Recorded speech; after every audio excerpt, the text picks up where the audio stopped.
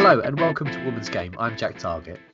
And I'm Amber Tiara, and this week's episode we'll be discussing injuries, inequality, impasses, maternity leave, and we have special guest Anne-Marie Batson back with us to preview the Conti Cup final. And first up in the news, we have injuries galore this week. So Lucy Bronze, who has had to withdraw from the England squad with a calf injury, and this means she'll miss out on the She Believes Cup next month, which is very unfortunate. Yeah, it's a big blow for Phil Neville and his side because they begin their She Believes Cup defence against the hosts and the World Cup winners, the USA, on Thursday the 5th of March. So, the big game after the World Cup that we had in the semi-final, and one of our best players have been missing. So it is a big blow for them as well. And for Lucy as well, she's having retreatment in France, and she did post on Twitter this week that, haven't missed a single camp and been present at every single game for the past 5 years. And now she's going to have massive FOMO next week when she isn't part of the team. So it's a devastating blow for both Lucy and obviously for England, but hopefully we'll be able to do okay without her. Yeah, it is a huge blow, but she seems more bothered about missing out, which it just shows what strength of character she has. She's not so bothered about the injury itself, more letting her side down and not being part of the team, but she will always be in spirit, and let's hope she has a quick recovery. But as I did mention, we do have quite a few injuries this week. And Manchester City's Republic of Ireland defender Megan Campbell has also been ruled out after having surgery on a tendon in her right foot. Now, she suffered this injury during City's 4-1 win at Tottenham on the 5th of January. So it's been a while, but obviously bigger issue when having to have surgery and therefore not able to play. Yeah, sometimes these little things, they niggle when you try to get past them, but once they've gone into it, obviously it's a bit more damage than they first thought. And Manchester City actually released a statement saying she'll now begin her rehabilitation process, and everyone at the club wishes her a full and speedy recovery. And as do we. We hope that she's back on the pitch soon. And off the back of our discussions in our podcast last week, the ACL demon has hit once again. And so Everton's Gabby George has ruptured her anterior cruciate ligament during their 5-0 FA Cup victory at Bristol last Monday. So yet again, another player out with an ACL injury. This is definitely not a good thing. No, exactly. And we're taking that one step forward, hopefully, as we discussed with the treatments and the different training regimes to avoid this, but it does keep happening. Hopefully we'll see less of it in the future. But unfortunately for Gabby, she has picked up that ACL injury. She's obviously an England international, and she suffered an injury in the first minute of the match as well. So right from the start. And we'll obviously have to go undergo the rehab to get this fixed. But new signing Hayley Russo has also had surgery on a broken nose sustained while playing for Australia, so she'll be rejoining Everton after the international break next month. So a couple of injury worries for Everton. Yeah, definitely. We wish them all recovery. And now moving on to some very sad news. Charlton Athletic will pay tribute in the next match to their former player Lucy Kerr, who has tragically died from cancer at the age of 20. Now, Lucy joined Charlton at under 14 level and was later part of their development team. So this is a blow to someone that the whole club hold dear to their heart. It is, yeah. It's sad news, and it's good for the club that they're able to try and pay their respects in this particular way. The manager, Ritesh Mishra, said that she was there at the start of my journey with Charlton as a coach with the under-16s. Her personality and attitude in particular were infectious, and she always put a smile on the faces of our staff. So I see a really positive message there, and shows what sort of person that she was. And our heart goes obviously to Lucy's family and friends during this hard time. It does. Now on to more positive news for the game, that is.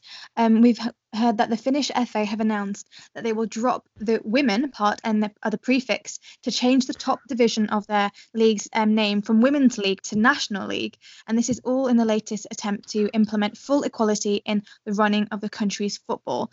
Now, here on A Woman's Game, we do love talking about how to make the game more equal. And this is definitely one of those stories, which might sound quite small, but the changing of a name, as I even tried to do, just dropping the women's can have a huge effect on the way people perceive sport.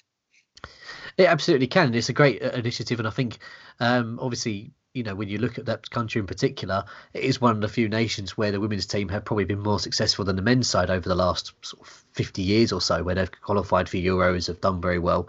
You've only had the men's side finally make their first tournament, which will be this summer. So, to have that where you've got the equality there, it's a great move, and I think it'd be very interesting to see how it takes off. because last year the Finnish FA, they became one of only the few organisations in the world who have equal pay for their men's and women's national teams. And on Thursday, it was revealed that the latest steps in its 3-year plan. Now, Ari Lahti, the president of the Finnish FA, said that last summer's Women's World Cup proved that people do not base their interest in football on the gender of the players, and people should come to the game to see the top athletes play quality football, and that is why women's football should be treated equally with men's.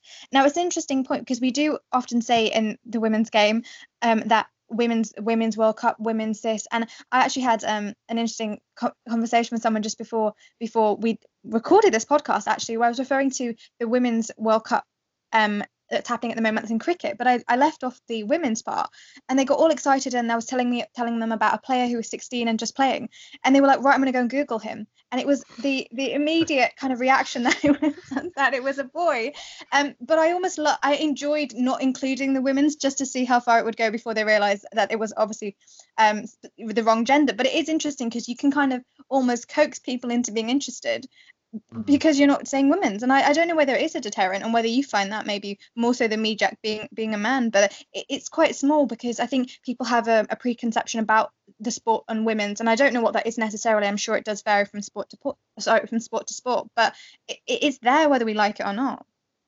It is an interesting thing where we'll see more of this come through, and I think hopefully as the sport continues to grow, and if we start getting a bit of a level pegging in pay and in TV viewings and all this sort of thing, then maybe that will be added, whether you take away the women's or you just add men's more in certain things. It's interesting you say that point about speaking to people, because I do a similar sort of thing. Because obviously I go to, when I go to certain games and stuff, and I live in a predominantly West Ham area, and I will say to people, I'm going to West Ham this weekend. And I think a couple of people, because they know I have this podcast and go to women's football a lot, they kind of either try and think about it first to think, is he talking about women's or is he talking about men's? Oh no, sometimes they kind of get it, or sometimes they sort of have to question it and go, oh, you mean the women's? And I'm like, yes, the women's. And, they go, and then they can have the discussion about it. The good thing is that they all quite knowledgeable and have discussions about it, but there is that kind of moment in between where they're like, is he talking about, which one's he talking about? But yeah, so I get what you're saying when you say about, when you leave out women's for certain sort of tournaments of sports and then seeing how people react to it. But it's interesting because I think if you look at towards the Olympics, if you've got it's always the men's 100 meters, the women's 100 meters. And I feel like that at least is a level playing field because you're describing the actual event, and that makes sense. But why is it just football and that's men's, and then you have to say women's football to mean women's? And I like it more when there is inclusion. And this is going to be so random, and don't worry, no one's paying me for this, but it's something I saw on television. The new Deliveroo advert, bear with me. It's got both the men's and the women's players in it, and of course it's about someone delivering to all these players whenever they want takeaway or whatever, and obviously it is a marketing ad, but it's great. Or I got excited because you've got Ellen White there doing her famous celebration alongside the male players, and Pickford, whatever. It's just good. And if I don't know, I'm not saying go and find this advert necessarily, but it does hold up this narrative that we're trying to change across the sport, in football especially, that we need to either say men's and women's, or then it's just football, isn't it? Exactly, yeah. I think that's a good thing that these adverts are taking this on board. They're not just buying, obviously Deliveroo are doing it in a coordination with the FA, but it's not just, all right, we're with the FA, so let's get, Harry Maguire and Pickford and Harry Kane on it. It's like, no, we're going to do everybody from the FA. We've got this whole this contract is not just with a particular team, it's with the whole organisation. That's bring it out there, and obviously it's great to see these players, and obviously Jill Scott's one of my favourite players ever, so her doing her celebrating and backflips is amazing. I love that. But it is great to see. And you said don't necessarily go look at the advert, but if Delivery want to sponsor us as well, then we can watch the advert all we like, and we can just put it out there. I'm not sure I can do the backflip, Jack. I'm not sure about that. I would say I'd give it a go, but I would be in hospital straight away, so no. But don't worry, you could always get a delivery order in. That was plus side. Yeah. But sort of back to our story, we've got the obviously the equality has already started in Finland. Hopefully we'll see a little bit over here. We'll see more, hopefully more in the future. But the president of the Finnish FA, Ari Lahti, did say that because it's one of the interesting points about reaching that equality, because he says to reach full equality in sport still demands a lot of hard work, and our sincere wish is that our leagues both in Finland and globally will follow our lead, and we aspire to be a pioneer of equality in the eyes of the whole sports community. And this is something we talk a lot about with the women's football, is that it's not just about football and women competing in that. It's trying to have a positive message as a leader of how we can have equality in all sports, and obviously hopefully that will bleed into society. Couldn't put it better myself. And on that very topic, we have mentioned this story before, so we are updating you on this. But talking about equality and pay, news is that Spain's top flight female footballers have now signed their first collective agreement on pay and conditions. And this, of course, is breaking this impasse that they've had with the authorities in Spain, which actually led them to have to strike last November. So it's great to see that there has been progress, and now they've come to an agreement where the Spain's top players can actually get the money and hopefully the conditions they deserve, and it can go on to bettering both of those for the situation for them. Exactly, it's been a long time coming. You see that the Spanish national team are doing a lot better now, and the game's progressing there. You've got the likes of Barcelona. Real Madrid will be in the league as well soon, so there's no really any excuse for this not to have happened. So it's great to see, that this agreement actually guarantees that the Premier Division players are going to have a minimum annual salary of €16,000, which is about sort of just over £13,000, as well as paid holiday. And I think this is very important, and maternity leave, among other benefits. Yeah, it really is, because of course it's something that might not be necessarily looked at in depth when you're looking at the men's side in paternity, of course, I need to say, but it's incredibly important in the women's. And the Sport Minister, Irene Lozano, said that it's actually a historic day because the collective agreement is very important for players who were worried about their futures. She goes on to say it's also important for Spanish women because when one group of people makes advances, so does everyone else. And I can't emphasize that point enough, because it's exactly what you were saying there, Jack. This is huge because the implementations can go so much further. It sets precedent in other sports and in other parts of the community. And this is why it's so important that these breakthroughs do take place. They shouldn't need to, but when they do, we should cling on to them and actually hopefully use them to help empower other people, be it women or other people of different communities or different diversities, because this is important and we need to all be working towards a world which is more equal across the board, not just in sport. But it's great when things can happen in one division, because that fingers crossed for that ripple effect happening quickly soon after. Exactly right. I think it's my turn to say, I couldn't have said it better myself, because it is exactly the point. Complimenting each other on this podcast. Each give each other a 5-star rating. But it is the point. Obviously, this is the thing about women's football and women's sport as well. It's trying to bleed into that, to sort of make it more normalised that this is the way forward. You had Ruben Alkane, who's the president of the Association of Women's Football Clubs, said this is a moment to celebrate, and now all actors in women's football need to work together. We need a sustainable model for women's football in order to arm the sport with better resources, and that's kind of the thing. It's building, but there's so much more that can be done. As in the story with Finland as well, it's a big long process, but we everything seems to be working. We are getting there by the looks of things.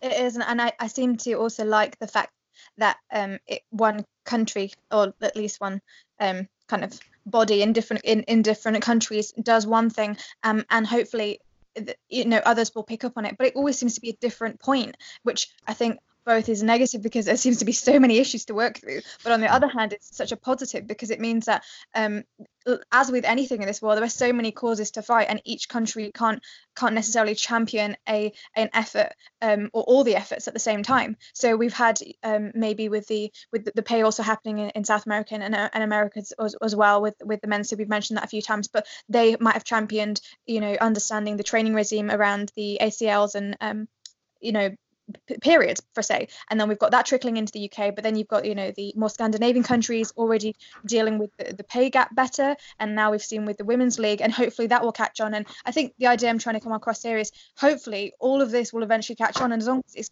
it's progress in some direction, you're hoping any neighbouring countries, or even just figuratively any neighbouring leagues will also happen for sure.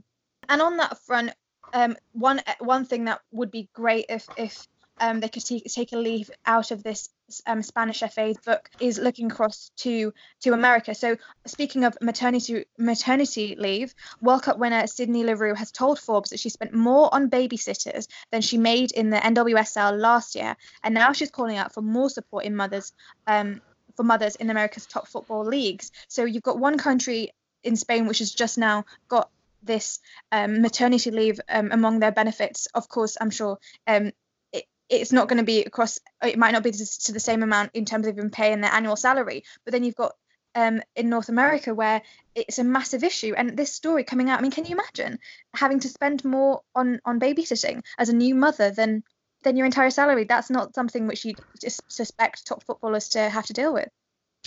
Well, it's interesting because I'm, it's very timely as well, because I'm kind of going through this exactly at this moment in time, personally, where, we've got a 9-month-old now, as this podcast will come out. And there is that choice of what happens when we both go back to work and the childcare, and trying to work out exactly what's for the best. You're trying to balance it up, and there is that, how much of career-wise do you balance with taking care of children as well? So this is exactly the same sort of thing, and we're in an okay position. But obviously, this year we're having support. I think what's more bizarre for me here is that, this isn't just, we're talking about the level we're talking about here with football here. You have a World Cup winner in what is seen as probably, until maybe very recently, the best league in the world, with some of the best players and the best facilities, and they've got this issue that doesn't marry up to me somehow. Yeah, it's interesting because it seems like something. Well, actually, I'll tell you what it does. It's triggering a thought that I had. Remember when I think it was a Nike who had to amend their maternity leave. It was for the athletes, yeah. For the athletes, where it was kind of, you had to be back within 6 months, or had to have at a certain level of your game after so many months afterwards, and if you weren't, then your sponsorship deals were cut. It reminds me very much of that, because that was something that was, once it was put into the spotlight, everyone's like, oh my god, how is this happening? And sometimes you don't know whether it's a battle, like for example, the Spanish players have had to have, really grueling, having to go to having a strike, and then still months later going into those negotiations, or is it something that's just been overlooked? And now, once it's in the spotlight, something will happen because it's in the spotlight. You'd hope it was the latter, but that's all I can kind of think of with them, because it doesn't make sense at all. And especially for a country, like we said, who seem to be so progressive in so many other areas, whether it's just like you say, her situation, or in terms of caps, I'm not sure of the exact details, but you kind of want to steer on the more of a positive note on this, and thinking, oh, this can't be it, but it's still, I mean, the figures are still there, and they're still shocking. Exactly, yeah, and this is just an interesting point, because to go into sort of more details about Leroux herself, this is her second child, and it was the child was born in June last year, and she returned to action for her club side Orlando Pride just 3 months later. So 3 months after giving birth, I absolutely applaud her. It's an incredible achievement, and she did post on Twitter saying that far too often we see women having to make a choice between motherhood and their career, and it is prevalent not just for football or soccer or anything like that. It's obviously society wide. It's quite incredible. I know America is very bizarre, I think, for us, when we have quite a long maternity leave, but in America it's quite short. So there is that fine balance which they need to work out, really. Yeah, it is interesting. I mean, I just baffle at this. Even anyone having a baby and then afterwards dealing. I mean, we laugh. I mean, I don't have children, but it's scary just thinking about it. So I applaud anyone who wants to go through this process.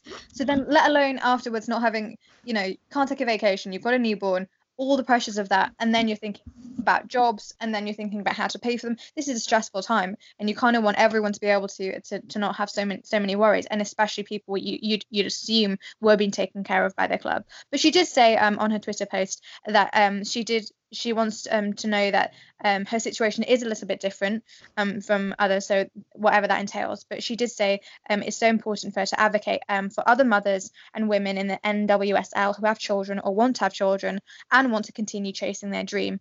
It would be very sad to lose out on the talent we have because they feel that they can't do both. And that sort of leaves a really poignant note at the end, where you think of how many people are deterred from having kids, or having a second kid, or who knows whatever more, because of the careers. And it brings up that whole, is it a choice? Is it kids or a career? Can you have both? we be trying to create that for both? And I don't just say that for women in football. I think it's a conversation for society. And I'm not saying it would be, could be a much bigger discussion for sure, but it does beg that question of, it shouldn't really be a choice. I don't think it is a choice for men. It shouldn't be for women. And it's just about trying to lubricate whatever needs to be done to kind of make all the cogs in this system work for mothers. And if there is some pressure to come back, but then financially it still works for them. I don't know. It just seems like something that needs to be sorted out. It is. It's the massive, I think the question we've had from the past probably 50 years of humanity of balancing, career and family. It's something which hopefully there's a lot more to it. And I think that, I can only speak personally to myself because I'm not a woman and I've not gone through that as a mother of how to deal with that and how, which best way to balance it up, and the certain pressures that come from either from work or from family or from anything else of to go one way or the other. But the only thing I can say from personal experience is the hope is there that obviously more benefits and more support is going to be there for women and mothers to go through that, but also more support in some ways for fathers and partners to be able to help the support. So, if they're able to step up, I'm doing certain things myself where a little bit out of the ordinary, but that's because I want to be able to support my wife with her career, and then we can work out. It's more of a partnership thing there, and that's not just for fathers, that's for any partner in any sort of relationship. So that's where I think there's two fronts there, where you've got more support needs to be for a mother when it comes to a career, and also for any partners that are there to be able to help the mother with that as well. So there's lots of things. It's a bigger issue outside of football, but that's something which would need to be looked at, as you said. So we're going to results over the weekend and a couple of midweek games as well.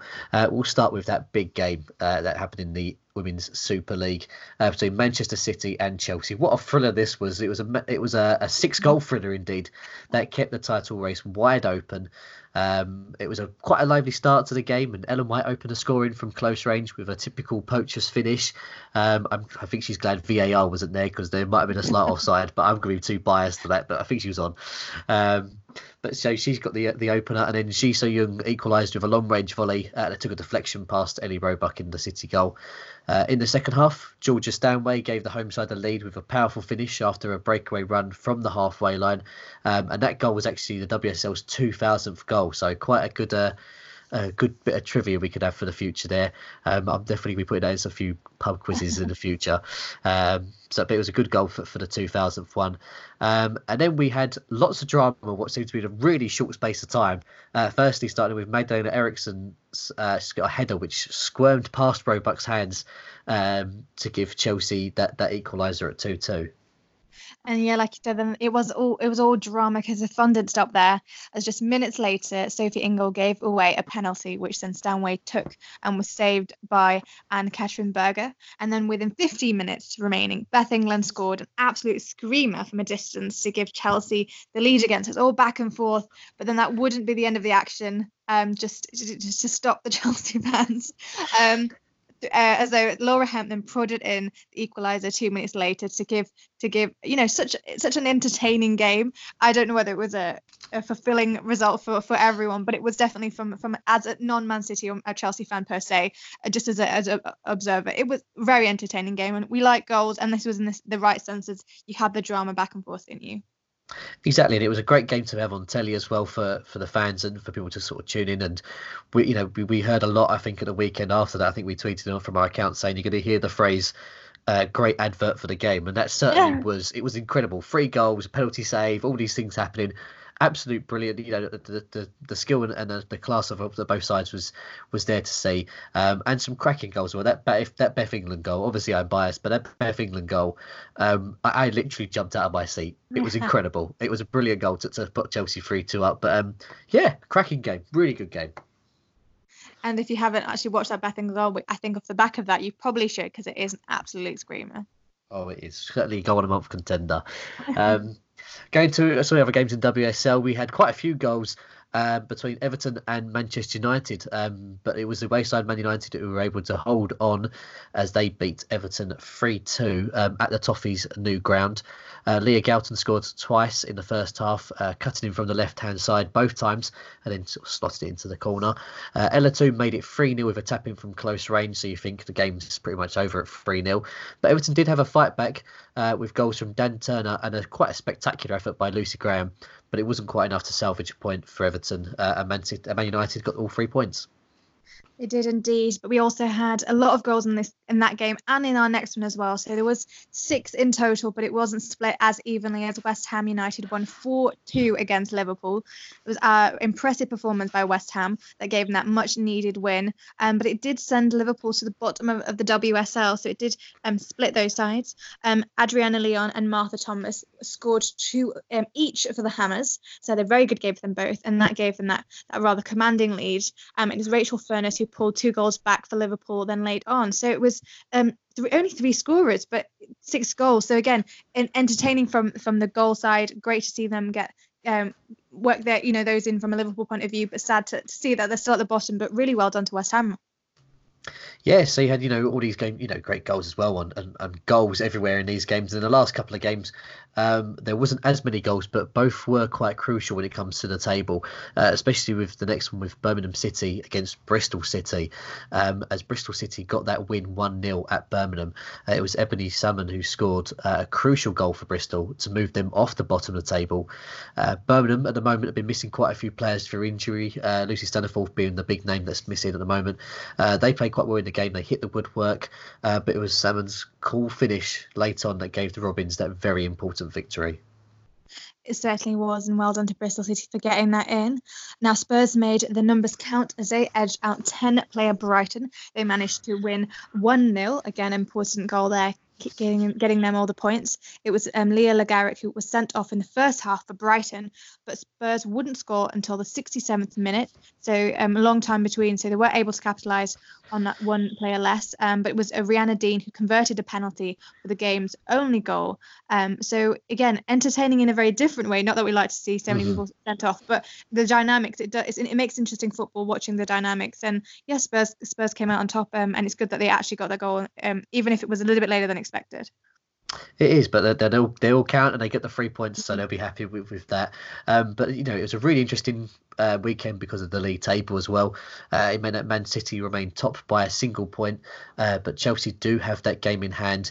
Arsenal are 3 points further back. They didn't play in the league this weekend, but they're 3 points behind Chelsea at the moment.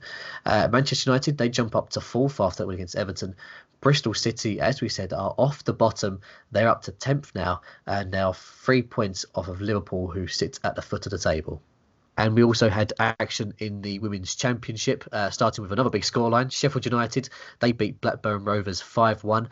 Jade Pennock scored 2 early goals, which ended up setting up an emphatic win for the Blades.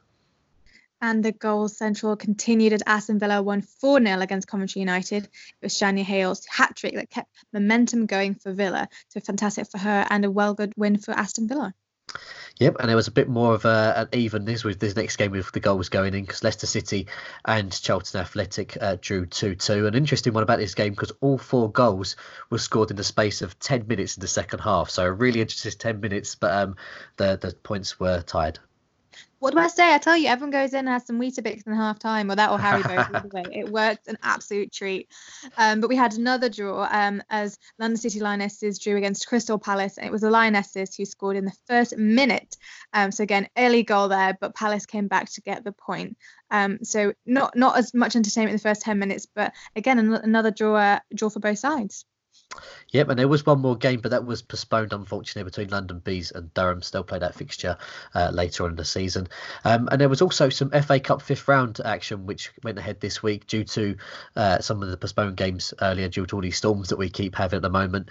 There were 3 games that took place, and this is all for a place in the quarterfinals that was at stake for these sides. Starting with Leicester City, who pulled off the shock result as they beat WSL side Reading in extra time, with Paige Bailey-Gale scoring twice in the Foxes' 2-1 win. Arsenal then eased past Lewis, and thanks to goals from debutant Kathleen Ford and Danielle van der Donk, to set up a North London derby round, and Brighton were the last team to book their place into the quarterfinals with a 3-0 win over Crystal Palace. So this Saturday we have the Conti Cup final between Arsenal and Chelsea. It does kick off at 5:30. If you're not at the game, it's going to be on BT Sport 1 as well, so plenty of opportunities for you to be able to watch it. On the line, we have Anne-Marie Batson. How are you doing? I'm really well. How are you guys? All good, yeah, all good. Looking forward to this final. As am I. I think this is going to be a fascinating encounter between two teams that have seemed to traded blows over the last few months or so. Definitely over the WSL season, that is for sure. Yeah, because both teams have obviously played each other in the league already. Chelsea have won both of those, and they've had pretty similar routes through to the final. I think the only big difference is that in this cup competition, Arsenal have been, this is their 8th final now, and they've won it 6 times. This is only Chelsea's first final, which is quite staggering considering the success they've had outside of this competition. I'd say so. And of course, if we have to just remind ourselves that this was the competition that Emma Hayes had publicly said that she wanted to get rid of because of the fixture issues that have been going on with it. And I agree with her in terms of the fixture issues. I don't agree with getting rid of it, but I do agree with her about, look, when the season is over, having a look about trying to fix or trying to find space for this to be in the calendar properly rather than it being shoehorned in. But to go back to your point, I think it's one that Chelsea will want to win. I think they want to go for the double. In fact, I think they'll want to go for the treble. They're not part of the Champions League, so it gives them that time and space to go for all the domestic trophies. And like you say, Jack, I'm really surprised that Chelsea haven't won it over the last few years. But then it just shows how dominant Arsenal and Man City have been when it comes to this particular competition. Do you think that kind of gives Arsenal maybe the edge then because they've been there, done it, got the T-shirt? I don't know. I've got to be honest with you. I'm leaning towards Chelsea winning this one purely because they're just so strong at the moment. I appreciate that Arsenal will come with experience because they've won the cup so many times, but that loss that Arsenal had against Chelsea in the WSL really rocked my foundations because the team that I was watching, I didn't recognise at all. And Chelsea just played on another level. And they are also a team that know how to dig in and grind out results, as we saw over the weekend, that 3-3 match with Manchester City. You'd expected Chelsea to walk away with that one with all the 3 points, and they didn't, but they still managed to get themselves back in the game. So it's a funny one, really. I am leaning towards Chelsea purely because of their strength and depth in the squad, but it's being played at a neutral venue. That I think that will be quite key. I think that Arsenal, from a squad point of view, they're going to have a few issues. We know that Beth Mead is unlikely to play because of her injury. Don't know about Kim Little at the moment. Whereas Chelsea are pretty much flying. So on paper, I would think Chelsea would be the favourites, but it's a cup final. A surprise could be coming our way.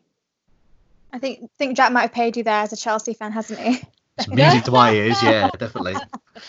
No, as a broadcaster, I have to, be balanced and everything. But no, I'm not a Chelsea fan. If I take off my journal hat on for a second, I'm not a Chelsea fan. But I was going to say, but I can really appreciate how brilliant Chelsea have played this season. They have played at another level, and I don't think teams within the WSL, apart from City and maybe a little bit of Arsenal, have figured how to play them. We know that Chelsea are very dynamic in attack, and as soon as that's suffocated, they struggle. And there's not many teams that can do that apart from maybe City and Arsenal. So for me, you would think City would be the favourites. But then, as I said, it's a cup final. Anything could happen. It's true. And I think, do you think it's the work that Emma Hayes has been doing with her team, both on and off the pitch? Because we've been hearing her with a few ideas, one of them also being about trainings, gravitating around, menstrual cycles and, to do with the ACL. And she just seems to have slightly different tactics. Do you think that's really coming to fruition this year, or is this just Chelsea being Chelsea? I think this is Chelsea being Chelsea, to be honest with you, Amber. I do think that. I think what they went through last season when Arsenal won the title and Man City won the FA Cup, I think that stung them a lot. And I think that just gave them that oomph, that thinking of, right, we're just going to go out there and win as many matches as possible and dominate the WSL and dominate the domestic league. So I think it gave them a bit of fire. I think it gave them that bit of what's that word I'm trying to think of? Just gave them a bit of impetus to go out there and fight for every point. And they've done exactly that. They, for me, this season have probably been the best team in the WSL for sure.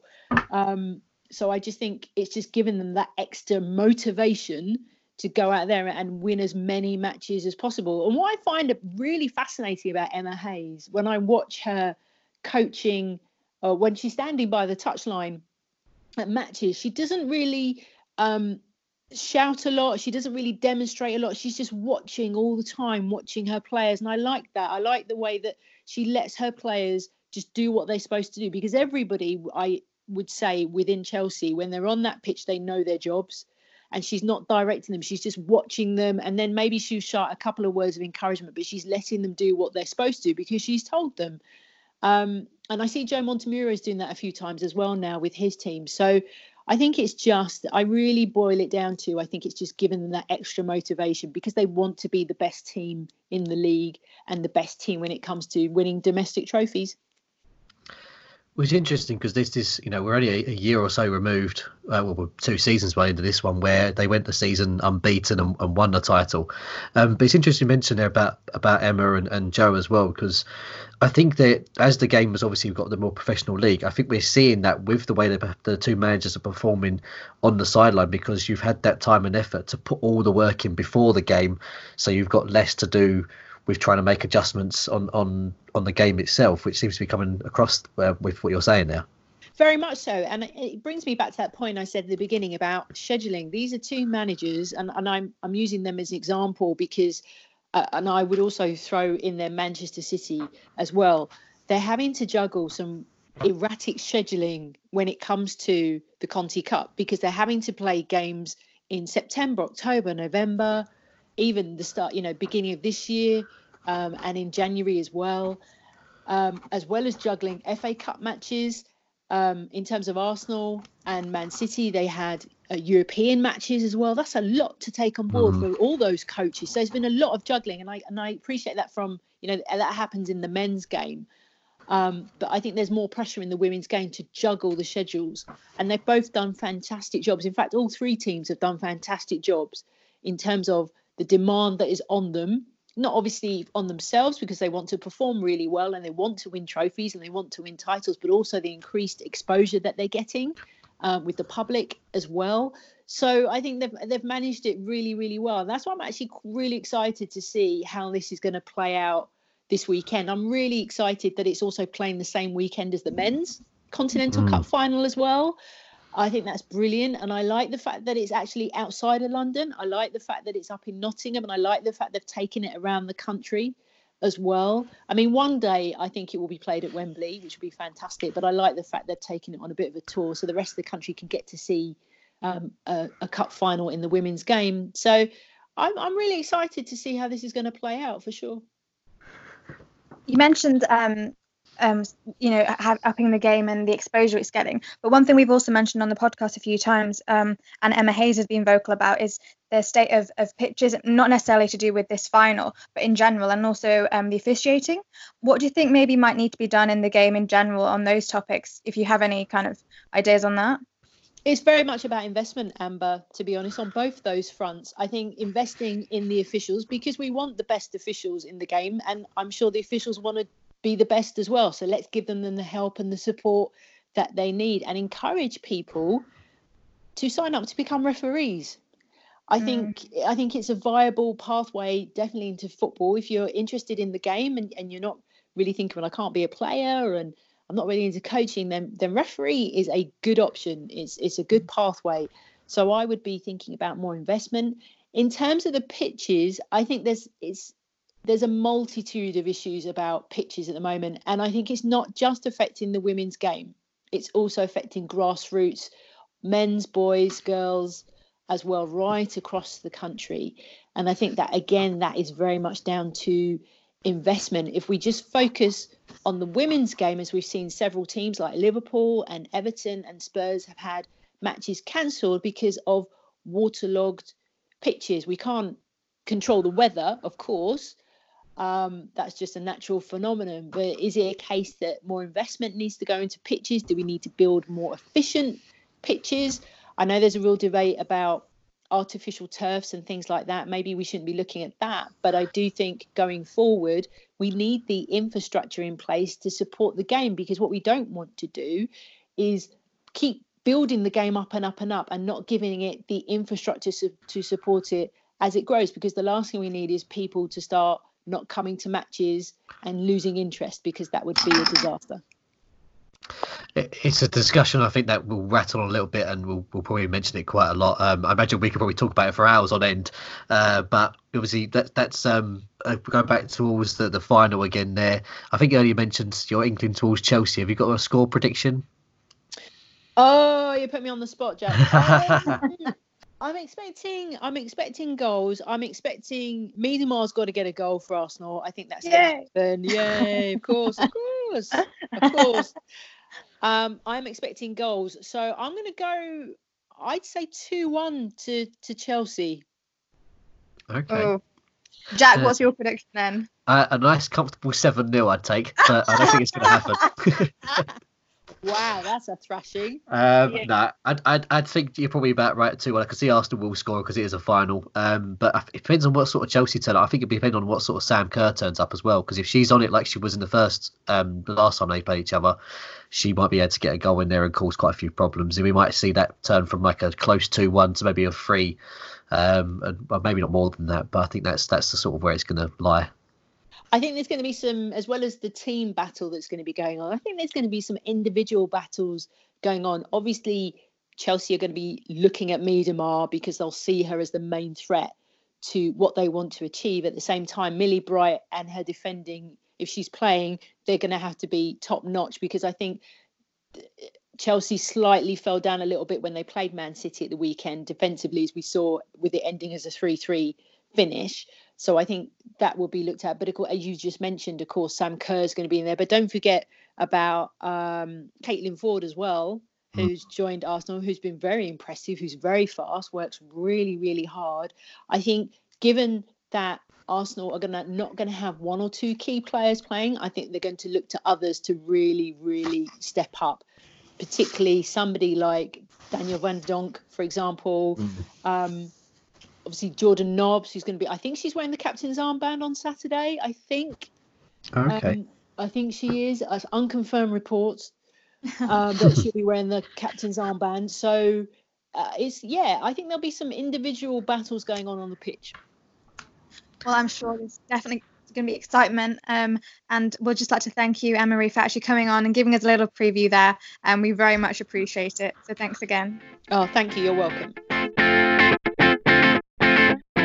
We'd like to thank you, as always, for listening, and please do tweet us with any of your thoughts on the stories we discussed today, be that for the injuries that are happening, whether it's the Spanish team getting more equal pay, or even what you think about maternity leave in the women's game across here and the pond.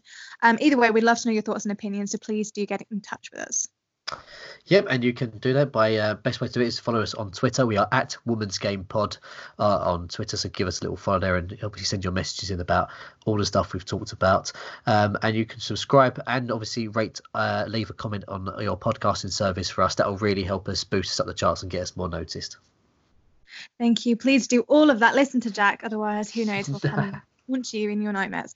No, just kidding. Of course, we wish you very happy dreams. That's been all from us at A Woman's Game. We'll see you next week.